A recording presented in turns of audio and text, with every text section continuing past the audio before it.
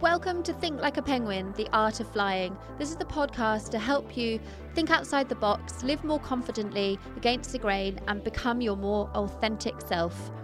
Penguins don't traditionally fly, but what's to say they won't one day? Welcome back. This is an impromptu on-the-fly episode with my beautiful friend Libby, and we just did a little run. Little for you, not so much for me, but you're doing an Ironman / Ironwoman event and you wanted a little run train partner. So we did a run and then we had some really interesting conversation whilst running, and I thought, I'm not going to miss out this opportunity. And so I asked you to do a podcast. So hi. Hello. Welcome. Don't be scared. I've never done potty. You just ignore the little device on the table. Mm-hmm. We're at home. The cat might make a bit of noise. We eating just a banana. Kick back, relax, happy days. We just have a chat because you remind me so much of my younger self. So how old are you? 22? I just turned 22. 22. Mm-hmm. I am 34, I think. 33. I know I look younger, Liv. You don't have to say it. I thought you were my age. No, you shut. No, I always I never know how old you are. Well, I didn't know how old you are because you are a very old soul. But you just, your determination, your drive, your approach to life kind of reminds me of how I was at your age. So I think it's really great to chat about that because I've never known someone so determined. And we were talking about on the run about striking balance and making sure it's not tipping into unhealthy obsessional behaviour, but also how do you strike the balance between, I think this is the main paradox of life, is being content and happy with where you are versus making sure that you want to better yourself, strive and achieve goals and finding the middle ground. Mm-hmm. So first of all, could you introduce yourself and just in a nutshell, what does the day in the life of Libby look like? Or what are you all trying to balance at the moment? Because your life is crazy, girl.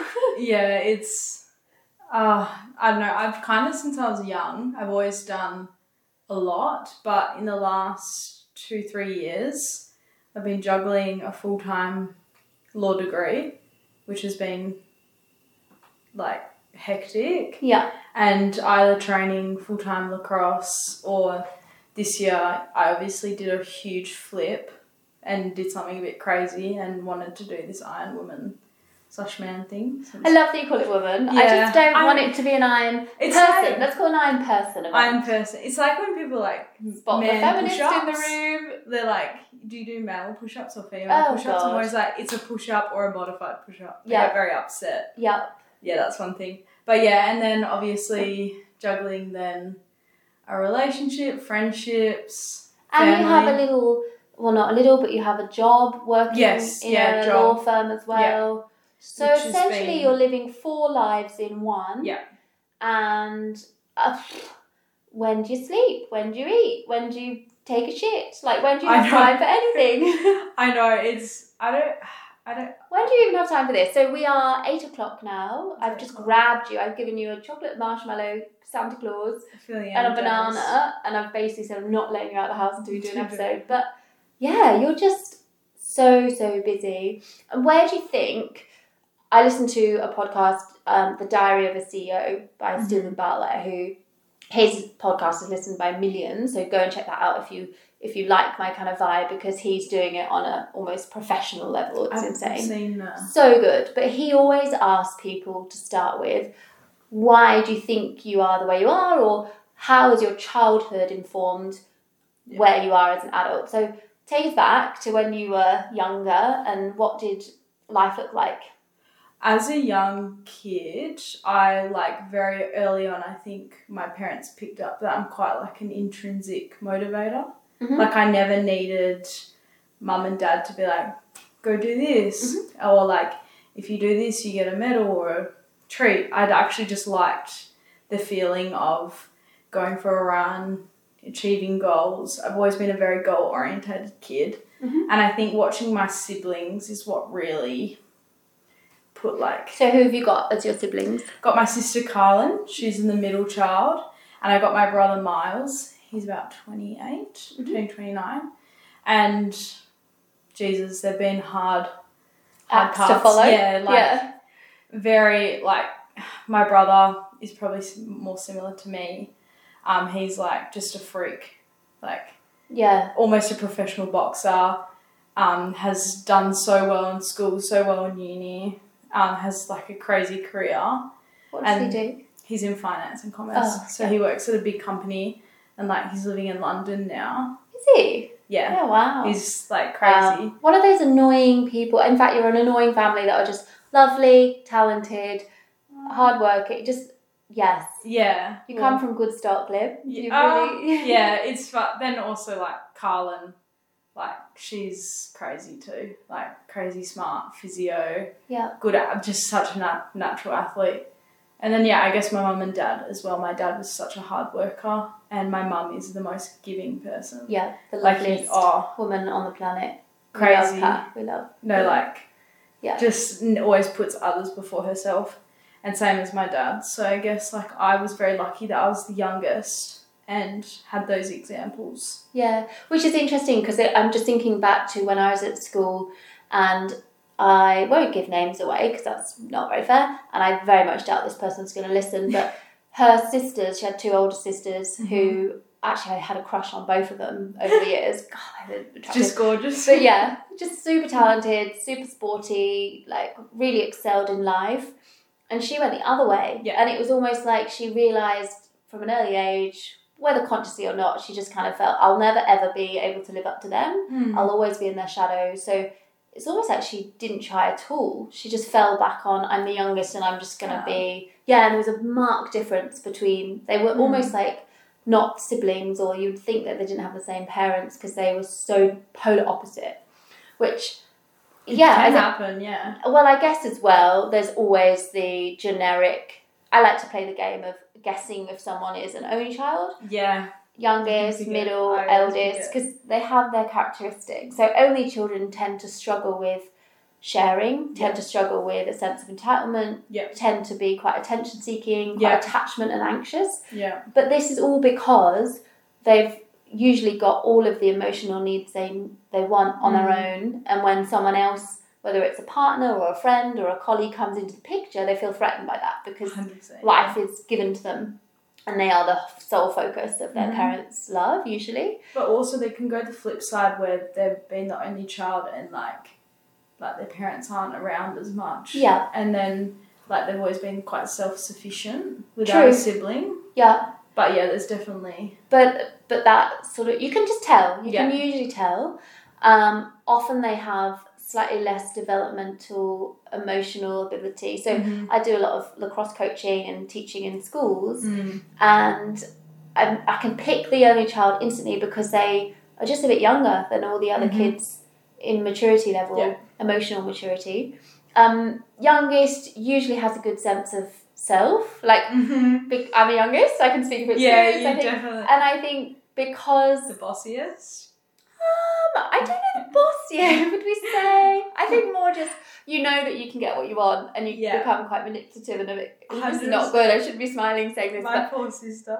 Yeah, like, because you are the baby and usually the parents know that you're the last, and so they give you that little bit extra. Yeah.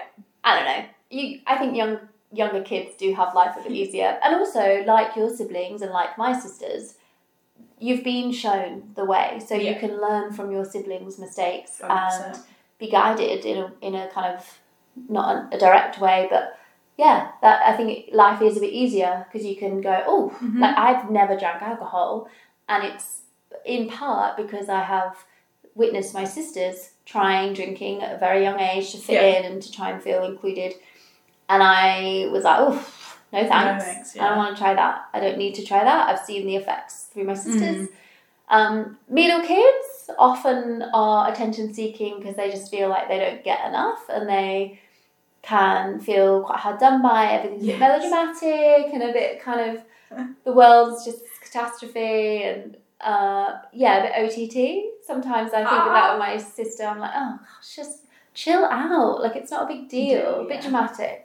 Sometimes. And this might be really generic. Are you talking about Carlin? No, I'm talking about Emma, my sister. Love you, Em. Love you. I reckon she's hell mellow, and sometimes, like, obviously everyone has Yeah. Like, like what do I know? I'm just going off my own experience. And then I think elder people, the oldest, have this sense of responsibility on their shoulders where they almost have to act, but like a bridge between parents and children, and they feel like, especially men, eldest sons have to kind of take on the weight of the world, and they just seem to... Super protective. Yes, and have a struggle to say no, and Okay, cool. So that sets the scene. So you're the youngest spoiled little brat in your family that gets everything. Still joking. And there is another member to the family now, which is my dog Tilly. Oh, I can't forget her. Little Tilly. She's my favourite. She's the best.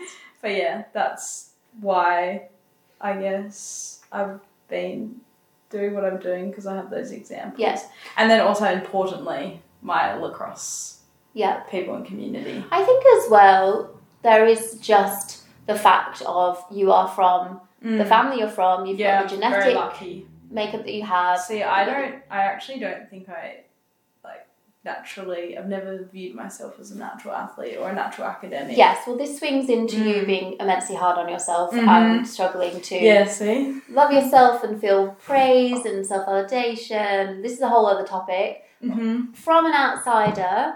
and from someone that has trained alongside you for the better part of a decade. Not really. 5 years. I came here 10 years ago, but you only joined the club. Anywho. Yeah, still state teams. You are, precisely, on a state team. You have to have some level of athletic ability. You're not just going to swanny on it into a state team. So I can tell you, hands down, you are, you have the package. What is beautiful about you and what is admirable is that you are the transporter of that package. You have everything you need, but some people have all they need. We're talking about this on the run, in that it's really hard to accept when someone seemingly has the potential, but just doesn't do anything with it. And I was saying to you about how in my work, and even in life, that I will often get frustrated and I will try and constantly push people because I can see their potential. I know that most humans are underperforming, and for me that's actually integral to why I do what I do, is to try and help people to become better versions of themselves. But we were saying that some people just are cruisy. They don't care. They're happy. They're content. And I've spoken about this as a topic in the past, that I struggle to understand, but I also envy people that can genuinely just get up, maybe go to the park, walk their dog. Then they go do their 9 to 5, then they come home, cook a dinner that they always have a chicken roast on a Sunday night or whatever it might be, and then watch their soaps on TV or watch their favourite programme, read a book, go to bed. It's like they're genuinely happy with that. In some ways jealous of that. Yes, envious, for sure. Yeah. Because I'm not happy unless I'm doing 100 million things, but that's also so self-destructive. Well, can be. That's, I think, the crux of this conversation is, are you genuinely happy? And when I say that you remind me of my younger self, I know that I pushed myself to the point of punishment. And I was constantly striving to feel a sense of pride, but the problem is, the main issue, I never stopped to actually acknowledge any sense of pride. So I've still struggled with it to this day. If someone gives me a compliment, my skin crawls. I'm like, ugh, I hate it. I take it as a patronising comment. What did I find it really insulting. Do to you before? What did you do? I was like, no, I don't view myself that way. That's it. We're literally we knock ourselves down. Yeah, like, no, I can't do it. And I think that's a coping strategy, as a way to then keep the narrative of, we have to keep striving. Because I remember in hospital, one of the psychs, the doctor came in and said, instead of aiming for 110%, because obviously he could recognise as an anorexic sufferer, aiming for 110% was beyond death. So aiming to starve myself to death as my 110% was going to be obviously very detrimental to my life. So, but I had that approach with everything. So I had that with studying. I had that with everything I did. I had to do at 110%. I had to do it better than my best, which obviously, when you rationally think about it, is impossible. He would say, why don't you aim for 80%? Because it's far less exhausting. It means you're actually going to achieve it. And it means that you can then feel good about achieving something, which means that you'll have the energy and enthusiasm to try another goal and another goal. And I can still distinctly remember turning around and saying, why would I not aim for 110%? Like, I just could not get it in my head that aiming for anything less than better than my best was an option. And I've spent 10 years trying to wind it back and aim for 80%. But the problem is, if I aim for 80 and I achieve it, which of course I will because it's within my remit and within my goal, well, I can't take any pride from that. Yeah, and praise. I 100% agree. So stopping and actually acknowledging praise, I think, is for and this feels really uncomfortable to say, but I'm going to say it, for high achievers like us, which I hate that. But we have achieved a lot, and we are. But to like own that comment or that statement feels icky. But we have to stop and acknowledge praise. So I'm going to do that. I'm going to put you right on the spot right now, and I'm going to get you to say 3 things that you can be proud of. Ooh. See? I'm just like...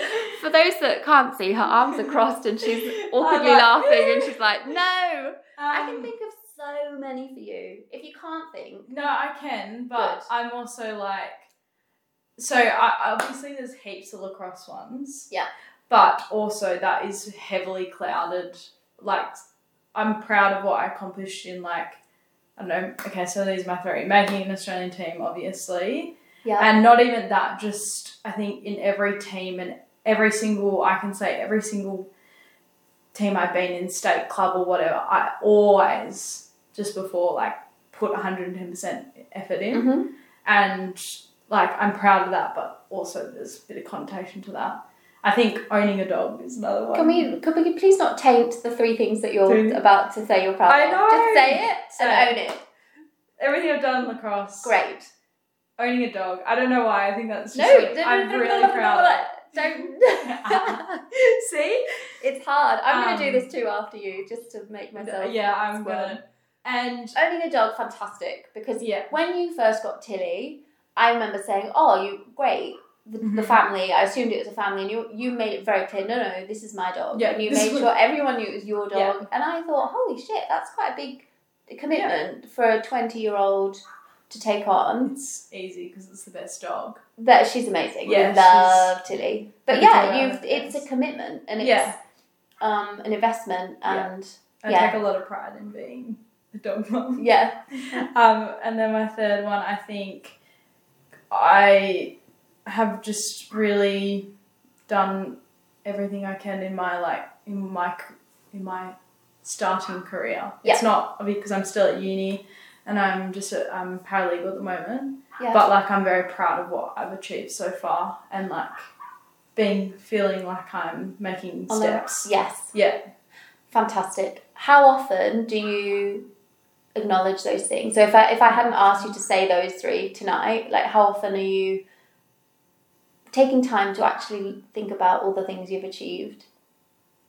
That's my problem. I will do something great and I'll go, oh, that's cool, and move on. Yeah.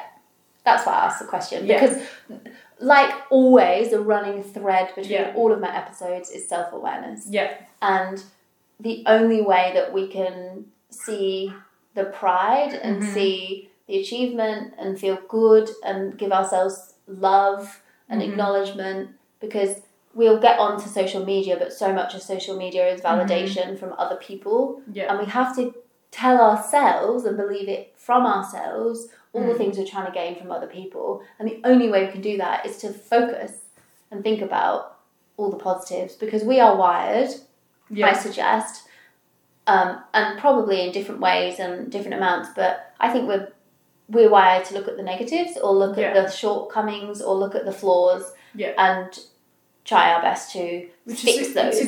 It's a good quality to have. Can be. It can be. In part, as long as there's a balance between, okay, so I know that my reverse sweep in cricket is not my strongest shot. However, I can always fall back on my cover drive. Yeah. I know that I get massively oversensitive to noise and I can't handle too much stimulation.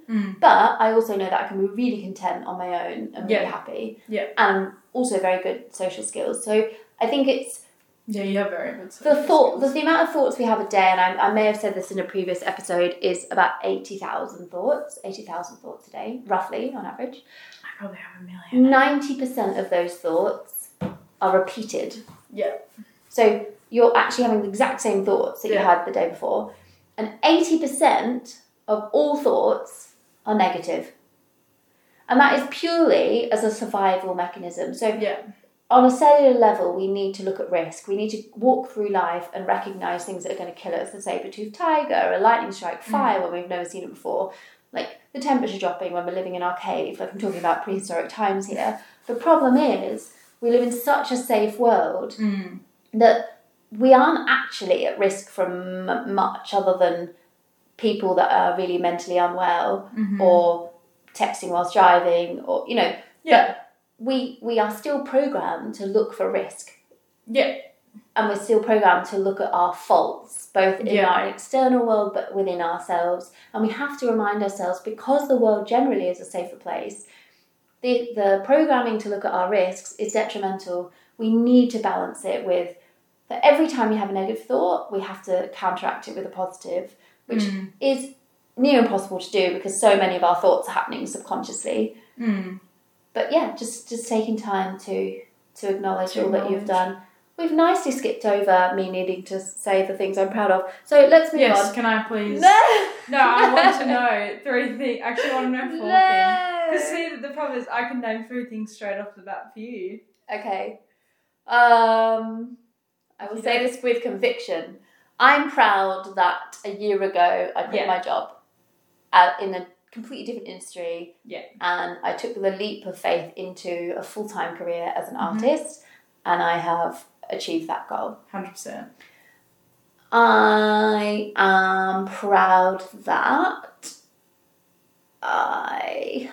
we were just talking about food, and you asked me if I have any anorexic behaviours or thoughts or relationship issues with food. I'm really proud that I genuinely cannot remember what I ate yesterday. I don't think about what I put in my mouth. I have what I want, when I'm hungry, when I'm not hungry, if it looks nice, if it's tasty. If I just eat whatever, whenever. And I'm so proud that I have that relationship with food, because there was a time where, honestly, I was on death's door and I couldn't comprehend.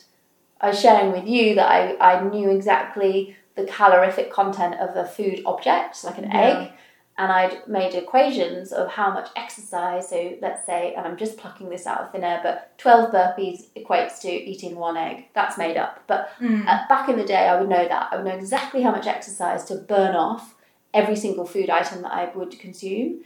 Now, the fact that I can't even remember what I ate yesterday, or even this morning, I'm so proud of that. I'm so proud of that. Well, as you said, you kind of, like, as more it sounds, killed that person. Yeah.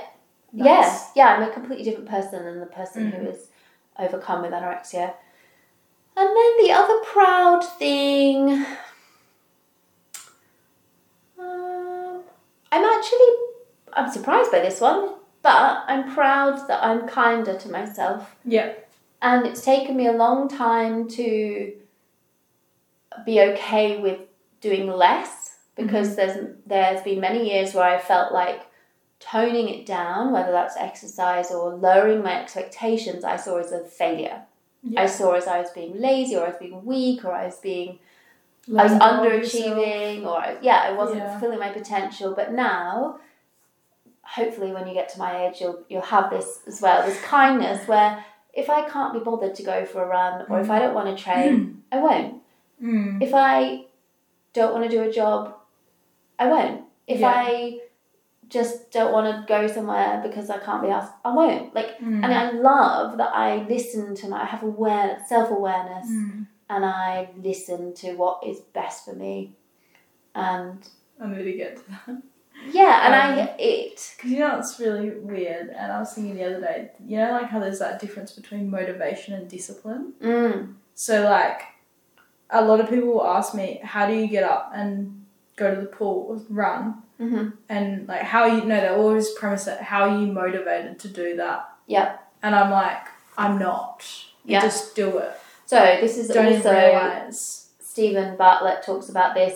I've spoken about it in the same way but with a different terminology. He says you're either being dragged or you're driving the truck. So you're either behind it being dragged by a truck. So it's not your choice. It's fear that's dragging you, or it's pain that's dragging you, or you're being dragged, or you're a passenger in the truck and you don't want to be on the journey, or you're in the driving seat and you're making the shots and so much of what we do actually is usually we're being dragged. Even as a kid, the school you go to, you rarely have a choice. The classes you have to sit in, you rarely have a choice. Having to swim in the inter-school tournament, you just have to do it. So you're often dragged as a kid, or you're the passenger in a journey you don't want to be. I see it as a bit simpler, or maybe more complex, I don't know. You're either doing something out of fear or love.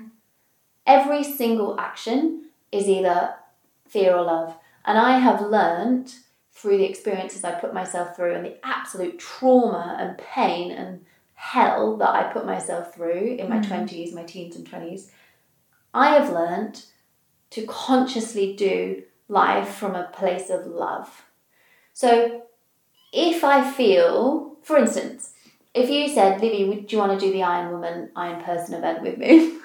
I might ask that. Yeah, I would say, no thank you very much, because I don't want to put myself through the pain and the trauma, because it would be quite traumatic, of training. Because I don't want to have to commit in that way. The old me would have said, I will do it because I don't want to be perceived as weak. I don't want to be perceived.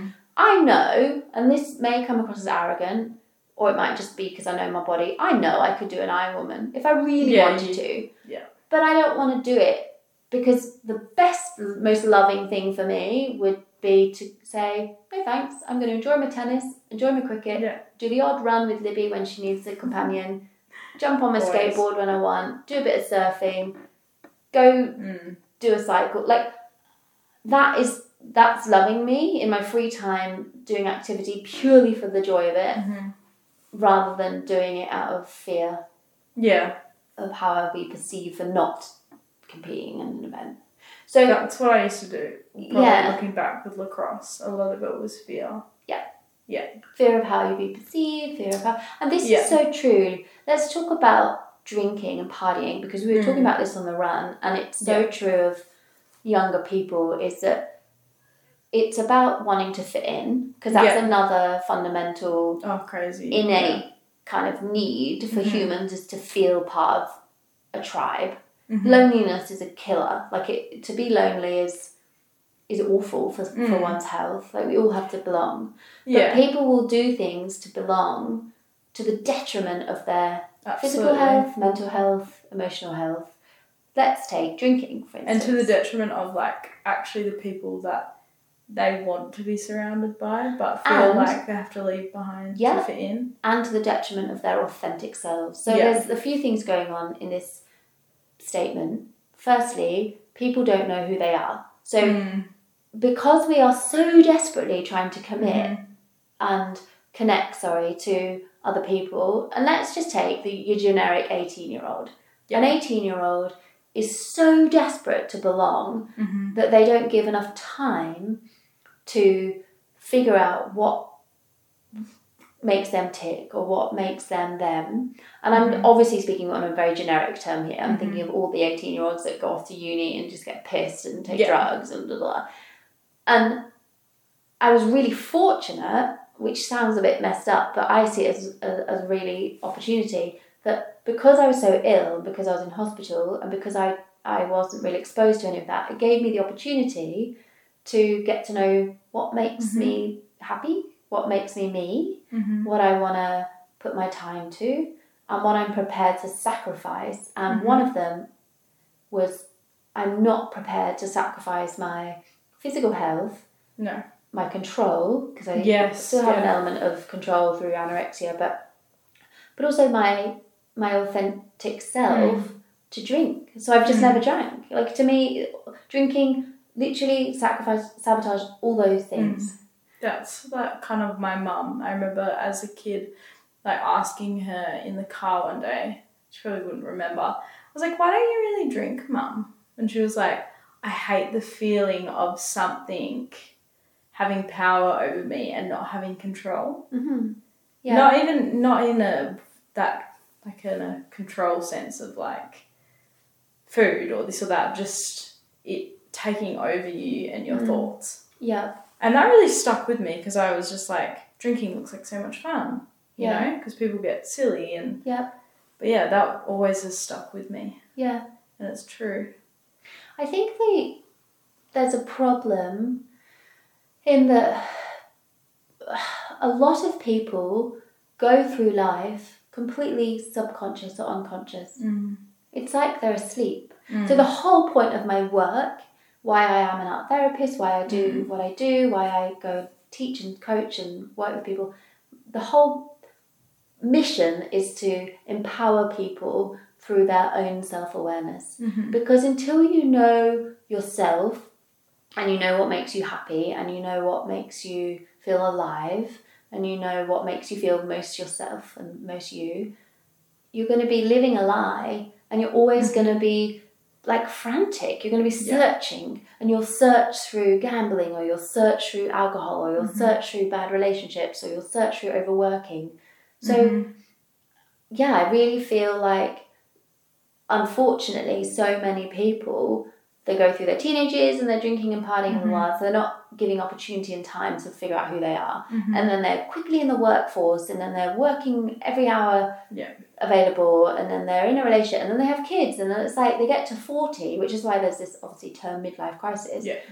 And it's like, holy shit, I don't know who I am. I've lived half my life and I have no idea who I am. And so I think it's being aware when you're in these situations, because some people genuinely love a party, like love drinking, love hanging out with mates. Nothing wrong with that. Awesome. Nothing. If that's what you love, go for it. But it's for those people that don't love it but do it anyway. And actually all they would love to do is go bird watching, or all they'd love to do is go and do opera training or like a cooking class or just hanging out with their nonna or whatever. Like it's... I really feel like that is a scary thing that is missing. And have you, obviously you're 22, have you observed it with your own friends? Yeah, so as we were saying before, I've had a really weird start to like, I guess, adulthood, because at 18, I had just made an Aussie team and I was like forced to stop drinking. And I was watching all my friends get drunk every weekend. And it was like, I'm missing out. Like, I'm missing out on these fun times. And to me, it was like these valuable times. And then when I came home from Canada and tournament was over, like, I went and drank. And I was like, I hate this. And I had like, as I was saying, I had a huge identity crisis. And that happened for like months. And I would try and drink... Liv, I'll just cut you off there. It happens your whole life. I know. Don't. I'll probably have another 50. Don't be wrong. Like, don't get me wrong. I'm 34 and I'm still figuring out who I am. And I think if you embrace that it's a long-term, lifetime journey, then you'll be all right. But I think the problem was I didn't know that I was having that. No, of course you didn't, because you're young. Because I was like, what's going on? Yeah. And I guess I was trying to do it all, and when I drank or I trained, I got sick. So I was saying I kept getting sinus infections. And then, then I was saying, started having panic attacks. And I actually now, I'm 22, I've been through the 21st season. I've lost friends over it. Like friends that I thought would be like lifelong. And that was like very upsetting. But at the end of the day, I just knew that was going to hold me back. I still drink. Yeah. But I very much, if I want to drink, I drink. That's a lesson that I learned actually only recently and was really painful and still hurts, is that in life, certain people come into your life because they're meant to, because you're either meant to share an experience or learn from each other or grow together or I think every person has the opportunity to teach you something. A season, a reason, or yes. a lifetime, whatever they say. Absolutely. Yeah. But what is the really challenging is accepting that you will outgrow people, and some people will outgrow you. Yeah. And like I was even on the run, we were talking about this and how imagining like a mountain. Yeah. If you try and carry someone with you up the mountain because they can't take those steps for themselves, they're not ready, or they can't see the way, or they're just not wanting to take that same path, you're going to detriment yourself. You're going to slow yourself. That you cannot carry someone on a journey. Because I would try and do that because I was so desperate to hold on to that connection. Yeah.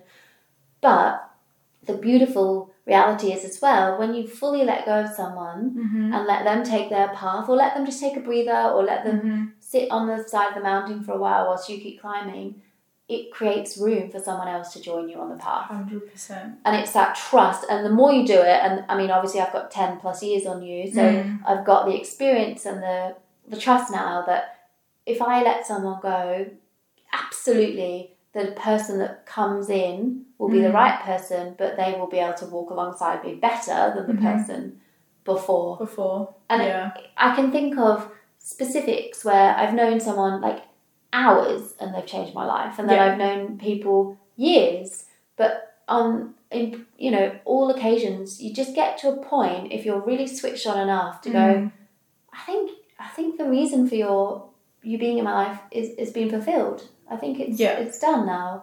And some people, their reason will never be done. They'll always need to be there. I've got a friend who's actually my old deputy headmaster, which sounds bizarre, but I've always been a bit of an old soul, and I've always related to older people. I think he's in his 60s. I've never asked him his age, but he's one of my best friends, and I just know that he'll always be there for me because he's so wise, and I can talk to him about these deep, meaningful things, because like you, my brain never stops. I overanalyze constantly, and many people's brains don't run a million miles an hour. Many people don't overthink. And my mum said to me recently, she's like, "Oh, sweetheart, why can't you just stop thinking so much?" I was like, I don't know, that's like saying my dream to in a life. cat, stop meowing. Like, it's just... I very much agree. But I also think important thing that, even though, like in the last year with friends that I just, as I said, thought they'd be there forever, keep the door open, because absolutely, I've always I'm if you need an upfront conversation, I will have it with you. I'm very much like, if there's an issue, let's sort it out then and there. Yeah. But I always leave everything on good terms, because there might be what I need. Yeah, don't burn bridges. I'm never but that's why, also going back to being old soul, like especially like the Wembley girls. Yeah. They're people that I'm like, that's who I'd want in my life. Yeah. For the next 20 years. I've always called them my family. Yeah. But they're like my spiritual kind of tribe. Because we are such an odd bunch. This is our lacrosse team. Yeah. And we are, on paper, and if you bring us all together in a round, if we didn't have lacrosse as our glue, you'd be like, no freaking way. No. Like, Chantel said to me, I think last year, she was like, I don't think I know a hippie apart from you. I'm not a hippie. What are you talking about? And she was like, you're such a hippie. I said, no, I'm not. I'm just connected to myself, and I'm connected to nature. That's not a hippie. Anyway, I was like, I didn't say anything. I think of LSD and like hippies in the 60s. I don't know. But we're all an odd bunch. But I will say that, like, the thing that I think is the coolest about that team specifically, and something that, like, I would always said, like, even to my mum, that everyone off the field has their own life and they're extremely intelligent. Yes. And, like, we have engineers, we have lawyers, we have artists, we have physios, we have, like, Chandel, who's so big on mental health, and our coaches are big on hair, and big on life. And, like, Dennis is a doctor. Yeah. But, that's something, like, those people, I just feel like they're the ones that get me up the mountain. You know what I've just thought is that the team represents the perfect amount of balance. Yeah. This balance that we've been striving for and we're talking about, in that all of those players have represented at state or higher, state or national level. we're bloody good team with a huge amount of talent and skill, but we have fun. Yeah. We are nice. We're not too serious. We're not hard on ourselves. We're not like, you think of other teams at state level and there's so much stress and expectation and people are hard and it's cutthroat and it's bitchy and it's, people stepping over each other to try and... But then you've just made a point that we all have our lives outside of the sport, and I think our approach is perfect. So if we can approach life like we approach lacrosse, give your best, make sure you are friendly to everyone, have a laugh, joke about the stupidest things. Yeah, protect. Invite everyone in, because just because someone doesn't necessarily... Actually, because someone doesn't see life the way you do, and because someone has different interests, that's more reason to invite them in and make room in your life, because you're going to learn from them, you're going to get a different perspective. My ex is Sri Lankan, and it was so wonderful how much I learned about being a different culture or different effects of racism and just political correctness, or how to treat people from different walks of life with the same amount of love and respect. It's just like, it seems like so obvious now, but it took me through being in that relationship to have my eyes open to all these things. So, and realise. But also acknowledging that everyone is at different stages. Because I think we said this, but we both get frustrated a little bit with, and it goes back to, you see someone's potential and you want them to improve. But when I've never admitted this to anyone before tonight, but I was in a really bad way when I first arrived in Australia. Like, it wasn't just like all my issues disappeared, and one of our teammates, she's president of the club, took me in, and I didn't pay her rent, and she just saw that I was struggling and that I was a lost soul, and I'm indebted to her still to this day. But she didn't go, she's not actually where I need her to be. She just saw a person in need and opened the door for me and let me in. And I think, like, going back to your friends, it's about saying, when you're ready, I'm here. Yeah. And something I've learned through work, especially as a PT, is that you can preach all you like and try and convert people, but until someone is actively listening to what you're trying to say and ready to hear what you're going to say, it will fall on deaf ears. Yeah. So just keep being authentic and keep putting the message out. Even this podcast, the only people that are going to hear it are those people that want to be listening to a 100%. Self-help kind of motivational podcast. You'd be surprised how many would listen to it, I guess. Well, I do look at the numbers. It's not quite as many as I'd like, Libby, but... That's okay. I might do some, I don't know, advertising or something. Don't use me because I don't have the platform. No, that's all right. Don't worry. Actually, no one... My social media presence is... Weirdly, everyone that I've asked to have a chat, because it is just a chat, no one has shared an episode. I'll share it. Yeah. Because I'm proud. Okay, we've got that on record. I'm proud to... We've got that on record. This is stuff that I've only... Like, I could never have spoken about this a year and a half ago. Yeah. You've come along such... Yeah. You've come on such a long way. I've been really worried about you over the last few years, because I see so much of my younger self in you, and I see the drive and it being driven from an unhealthy place, like a fear and a bit of a punishing kind of self-loathing. I know where it prove yourself. Came from though now. Like, I think when we first met, or like in the sense, like, obviously our tie is lacrosse. I was like very quiet about what was going on, but like the things that were happening around me in that environment were like, I was at 16, 17, 15, actually 14. We're still a baby. Yeah, I was 14 and being like bullied essentially by adults. So I didn't have a lot of trust in a lot of people at lacrosse. Yeah. So from that, because I didn't trust anyone, I always was like, okay, I need to make sure that I'm the fittest. I've got the best skill. And yes, I was so hard on myself. I remember even one time I shot a goal and you said something like, that was such a great goal. I think it was you. And I was like, but it didn't go in the corner I wanted it to go in. Yeah.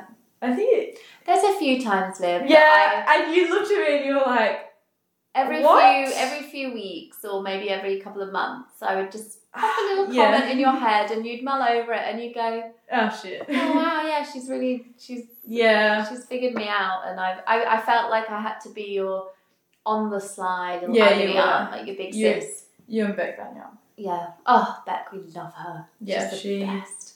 Is probably one of my biggest role models in life. Yeah. Like, genuinely. Yeah. No, she's... Yeah. Shout out to Beck Danielle. Yeah. When Phoenix obviously ended, I was crushed. But I feel like moving to Wembley and meeting all you girls had to happen for me. Yeah. I wouldn't actually be the person I am. I can completely second that. I wouldn't be the person I am without... Yeah. And everyone at Phoenix as well. And that is why it goes back to, it is so important to pick the right people to be around. 100%. And, of course, in life, you're going to have to let people go. Of course, people aren't going to be right for you. They'll be right at sometimes and they're not, and then, come and go. But you've got to trust that the right people will be in your life when they're meant to be. The right things will happen, the right opportunities will come along, but you have to be aware enough in yourself. And I think it's all well and good saying be self-aware, but what does that look like? I guess it's recognizing if you feel like just a gut feeling, or recognizing if you're really super happy, or recognizing if you're really stressed or overworked, or if you get migraines, or if you have something else going on, like a rash that comes up. Yeah, right. Sorry, Liv. No, I don't know though what this one's from. But it's your body, because we were saying this as well. Like, the body is amazing. Oh, my body will always telling you. Yeah. The problem is people don't. They're so blind. They're so on the treadmill of life that they don't even acknowledge when their body. So you might start getting heartburn a bit more. You might not sleep as well. You might get a rash. You might get like dry throat. It's just, honestly, life is so much about self-awareness. And so my first ever girlfriend, and this is quite extreme, but she woke up the day after her sister died with a grey streak in her hair, and that's quite common. I don't know if it's common or unusual, but it does happen. So I've known 3 people through a major life event, a major shock. Their hair, just a little strip at some point in their hair, just goes completely white. What the? And it's the body's way of dealing with stress. And so she always had this white strip in front of her hair. How old was she? 20 something. How old were you? Oh, sorry. When we dated, she was late 20s and I was early 20s. But when it happened, she was, I think, just 20 herself. Wow. But yeah, we'll always now be forever grey. And it's a bit like when alopecia, when your hair falls out, or the body is trying to tell you.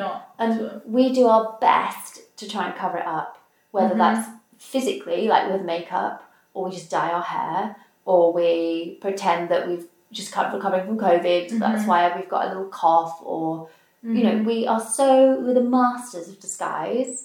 Instead, let's actually look at it and ask ourselves, why is it happening? Because I'll do the exact opposite and I'll do more. Of course. Yeah. Of course, because it's easier to bury our heads in the sand for a short term, but the long term reality is that all you've done is buried your head in the sand and you haven't resolved anything. So there's a reason why you have a rash, Libby, and you only had it when you were a kid. That's the first thing you said to me. Yeah, you kind of apologised for it, which you shouldn't apologise for because you can't help it. I think I have leprosy today.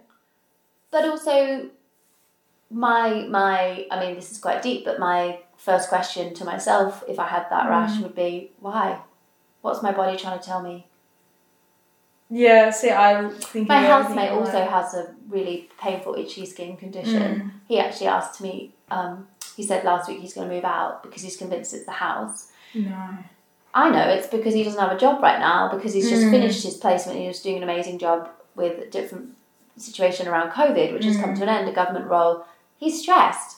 It's not really that, to put pieces together, he's stressed. No, but that's so when I was saying before, I kept getting sinus infections. That was for like 8 months. I was convinced I had like extreme allergies, I went to like 8 different doctors. I went to specialists. Yeah. And it was like one of my GP actually said, I'm not going to send you to a specialist. I'm going to send you to a psychologist. Yeah. And I was like, excuse me? I had the exact same with my thyroid. What? Yes. I've had underactive thyroid since I was 15.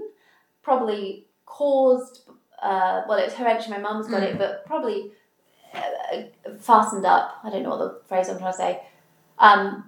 By anorexia, just messing with my body. But I went to see a specialist. Things got really, really bad, and I was passing out almost daily, and I waited months, and I paid hundreds of dollars to see this thyroid specialist doctor, and he said, you need to see a psych. And I was so offended and so angry. I was like, are you kidding me? I've got something wrong, because I couldn't acknowledge that it was my mind. Yeah. And then, obviously, I look back, and of course it was, I need to see a psych. And it wasn't anything to do with my thyroid. I don't think I've gone back to that GP, even though she was a blessing in disguise. Well, who knows, this conversation might spur you on to maybe look at things a bit differently. Yeah, but I was so angry. Yeah. But I think we need to just learn to trust in our gut feeling, our intuition, and what you were saying before, which is music to my ears, that you genuinely listen to when you're tired now, because you do train like no one else I know. You train a lot, and obviously you can validate the need for training with this event, but there's a reason why you've chosen to do a 9-person event in the first place, and that is so that you can train lots and push yourself and keep yourself on track and set goals. And it's a goal thing, and also I think I just wanted to prove to myself that I can do other athletic things. I don't know. On top of doing a full-time law degree and working in a law firm and making payments live. No, but I just, it's a sense of purpose thing. But I will say I actually had something really scary. Like, I had COVID, and then I pushed myself back, and I actually ended up like passing out. Oh, God. And since then I was like, no, you need to start, like, do not go back into your old habits. Yeah. Because that was a real moment. Because I was driving. Thank God the body did what it did. Yeah. We have to often, a lot of the time, people get really angry when they get ill. When they get an injury. And it's like, from an external perspective, not always, but usually it's the body going, slow the fuck down. Oh my God, give me a break. And people try and fight it and push it, and it's like, there's a reason, there's a reason why someone might beat their wife up, or there's a reason why someone is addicted to gambling, or there's a reason for someone drinks every weekend. Yes, there's a reason for people's behaviour. And instead of figuring out why they're doing what they're doing, we just get fixated on the thing they're doing and we judge it. Yeah. So there's a reason why I starved myself and over-exercised for the better part of a decade. People were so fixated on trying to get me to put weight on and to stop exercising so much. No one, until I decided myself, could ask the question, I wonder why she's choosing to do this to herself. Which, to me, is so messed up. It's such a flawed approach. Like, all of my clients, when I was a PT, who struggle with overeating and under-exercising, or just the body image and the morbidly obese, or just the bigger than they want to people are, I would go in and say, okay, well, why are you doing this to yourself? And people hated it. But you cannot change your behaviour until you understand why you're doing it in the first place. Agreed. So that, I think, is the takeaway from today's conversation. This is why I love hanging out with you, though, because you always bring me back down to earth. Yay. When I need. All I want is for people to love themselves. Yeah. Be a little bit more self-aware. Yeah. And to find ways to enjoy life, because I have been at a point of absolute self-loathing. I've been at a point of punishing myself every single day and not feeling joy for a decade. And so I never want anyone to feel that. That's why I do everything that I do. And I obviously come across as quite harsh and quite to the point and blunt, and sometimes quite rude and very triggering. Like, I know exactly what I'm saying, and I know people's pain points, and I will often push them. Yeah, sometimes I'm like, why'd you... And then I'll go, oh, but she's asking me that question because she knows. And it's because I care. Yeah. Because fundamentally I want the best for everybody. Yeah. But people who aren't ready to hear it will get offended, a bit like you weren't ready to hear your doctor. No. And they will push me away, just like you push a doctor away. Yeah. And I've learnt to live with that. And I accept that by me trying to be blunt to the point and helpful, if someone's not ready to hear it, they will push me away. So you have to, also when you become authentic and you become aware of what you want to do, you have to acknowledge that there's going to be a lot of loneliness. Yeah. And there's going to be a lot of people that just can't jump on board with your ideas and your way of doing things. You've got to be self-content. But you'll get to the top of the mountain, Lib, and you'll look down and be like, actually, the view from up here is pretty amazing. But when does the mountain stop? That's how the thing was saying. Yeah. Because... Well, when you can, and it swings all the way back around, when you can take time to acknowledge what you have achieved. So it's taking time to look at the view when you get to the top, not just setting up your parachute and jumping off within the first 10 minutes. It's setting up camp, maybe camping on the top of the mountain for a few weeks or a few days, or it's just, instead of as soon as you finish your Ironman person event, don't then book the next thing. Yeah. Well, like look back through photos and acknowledge what you've done and take time off training and let your body recover and rest. You know, it's just as much time as you spend pushing yourself and motivating and maybe sometimes berating yourself, try and match that with time of reflection, positive reflection. I have one last thing to add that actually was really interesting. Do you know that Ned Brockman? I do. Yeah. So I listened to a podcast on him after he did the Bondi to... Perth to Bondi. Perth to Bondi. 40 I think marathons. Yeah. And he also did 50 marathons in 50 days before that. Anyway, someone actually asked him, how is your mental health right in this moment? So this is a month after doing the event. I actually cried at this podcast. I was at work. I had tears streaming down my eyes because I was just doing something. Anyway, he said, when you achieve something big, and why people often move to the next thing is because they're so uncomfortable with the low of it. Because people will validate it for like a month. He was like, I got so much validation, so much publicity, but now I'm at the moment now where everyone's moving on. Yeah. And like, I'm injured, like his body is beyond it's repair. It's wrecked. And he's like, last time I didn't deal with that well and I got injured, I went straight back into it. But now it's actually trying to balance your mental health. And no one talks about your mental health after, let's say, as someone's won a gold medal at the Olympics. Well, this is why I should go back and listen to my 11th episode with Emma Pass, ex-Olympian and basketball professional, because that's all we spoke about. Yeah. It's the trauma that is after. Post. Yeah. But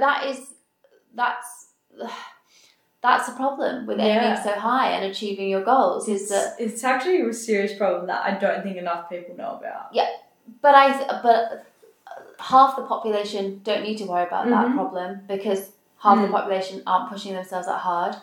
The people that could spend their whole lives pushing themselves and die miserably. Like I mentioned, my uncle, 60 marathons in his 60th year. Insane. So that's over 2 on some weekends, because obviously only 52 weeks in a year. Yeah. He will die miserable because he's never, ever, ever, ever learned to be satisfied or happy or content or feel proud. He's always trying to validate his existence. We haven't spoken about social media and the role that plays. We'll just briefly make the comment that because my battery's about to go on my little device. That's okay. But often people, and this is obviously obvious, people post to get external validation. And we're in a world now where you were saying you struggle with choice and FOMO and missing out and not knowing which decision to make and then thinking, I could have done that, I could have done this instead. But I think it's being able to find validation in yourself. So I still do it to this day, and I'm ashamed to admit, but I will absolutely post stuff just to feel a connection, a false sense of, someone's acknowledging me or looking at me or seeing me. And I often will kind of think, oh, it's so embarrassing. Like, why am I posting that? And it's purely so that someone connects with me, which is a bad use of social media, but it's really the whole reason why it's constructed. But it's about finding a way to look at yourself and go, that's pretty cool, Libby. I'm really proud of you. Or, well done. Or, oh, that was fun. Full stop. You know? Yeah. And I actually don't now. I used to post loads about my fitness. Yeah. And I don't really post anything about fitness because I don't feel like I need anyone's nod of approval or validation. I just do it. And I don't think you've told anyone about your Iron Woman event. Not that many people, which is great because it shows that you're doing it for the right reasons, for a healthy goal, to see what limits you can push to, rather than, look at me, everyone, I'm doing an Iron Person event. I think I posted one thing the whole time, and I think it was like after I'd done like a 16k run, and I'm the opposite. So like, I always think what I do in my day, I don't think no one wants to know that I'm at the library for 6 hours, or no one really cares about work, or no one really cares that I'm out running. I always go to post something and I'm like, either I'm going to make that person on the other end feel like they should be at this event, or this person should be out doing this ridiculous This run. is probably a whole other episode because there's so much we can talk about, but I know my reason for posting is because a lot of my teens and 20s, I had to live to then get a validation from the nurse or the doctor. You know, I was prescribed a way of life, prescribed what to eat, prescribed how little exercise to do, blah, blah, blah. And I kind of had to report back.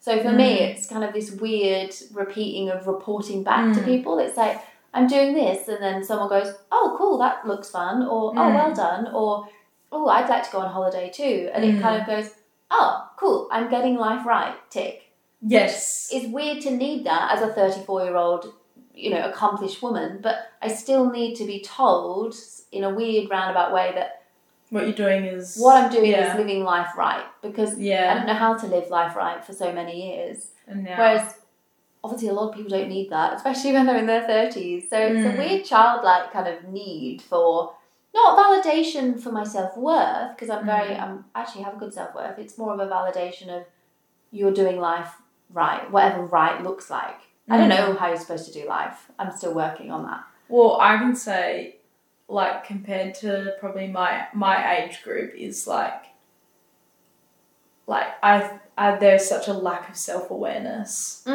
Like, people I know... Which is normal, which is why there's so much work for me to do, because thankfully, thankfully, but, I'm not going to be out of work for the rest of my life, because most people don't have much self-awareness, and I can't expect them to, because most people don't have 2 years in a mental health institute where all really they get have to do be raw and real and get to the root. All I had to do is look at myself and become familiar with me and rebuild a version of myself that I didn't even know existed. Like, I've constructed very consciously a version of me. So I've had a beautiful opportunity to be this self-aware, but a little more self-awareness, a lot more self-love, and just being as authentic as you can.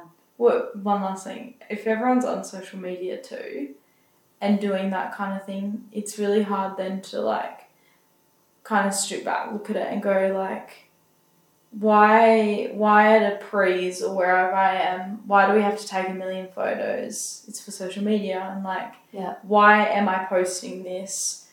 Like, what do I feel? Like, I genuinely, every time I go to post something on Instagram, because I don't post it a lot, and a lot of people The reason why is because people get seen. Yes. And when you get seen, you feel validated and you feel like you have a point to your life. But, like, when you press post, I always think, like, when I go to press post, a lot of times I actually get anxiety, so I just don't post it. Yeah. But, like, I actually ask some of my friends, I'm like, what do you, like, when you're pressing it, are you happy? It's connection.